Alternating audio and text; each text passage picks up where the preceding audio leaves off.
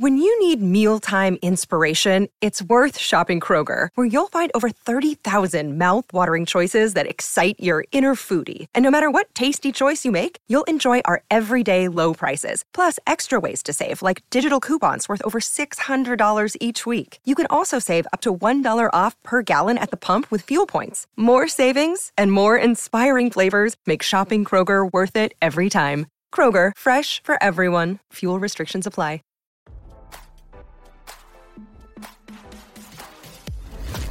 Why scroll your feed when you can get the latest celeb news with your eyes closed? Here's fresh intelligence first to start your day. 80-year-old Joe Biden has decided to run for re-election and take on 76-year-old Donald Trump once again, despite his wife Jill objecting to the decision, RadarOnline.com has learned. According to sources close to the situation, Biden and his team are privately preparing for his announcement. Insiders told Axios that Biden could potentially wait until late July to confirm his decision publicly. Many political insiders believe the president would make an announcement after Christmas, but that never happened. Biden has been questioned repeatedly about his plans and previously said it was his intention to run.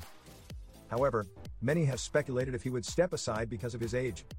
Sources said Biden's decision to announce late could prevent other Democrats who planned on throwing their name in the ring from entering the race.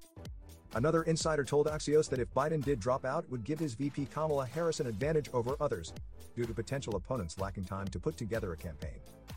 No Republican candidate or potential candidate will affect our timing, a Biden advisor told the outlet.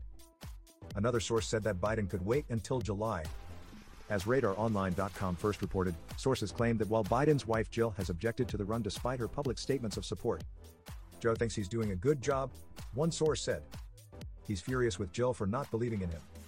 But the truth is, Jill has always had his back. It's just his time has come and gone. Back in November, Trump questioned whether Biden would run again. "I don't think he runs. It is inconceivable," he said.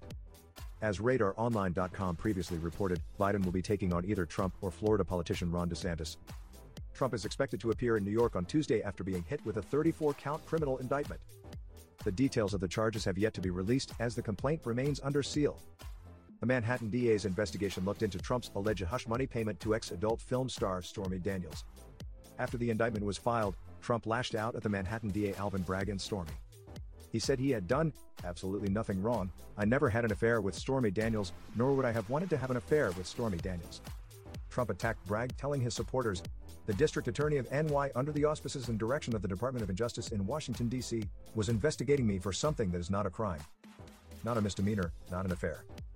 In the days after the indictment was filed, Bragg's office received countless death threats. Now, don't you feel smarter? For more fresh intelligence, visit RadarOnline.com and hit subscribe.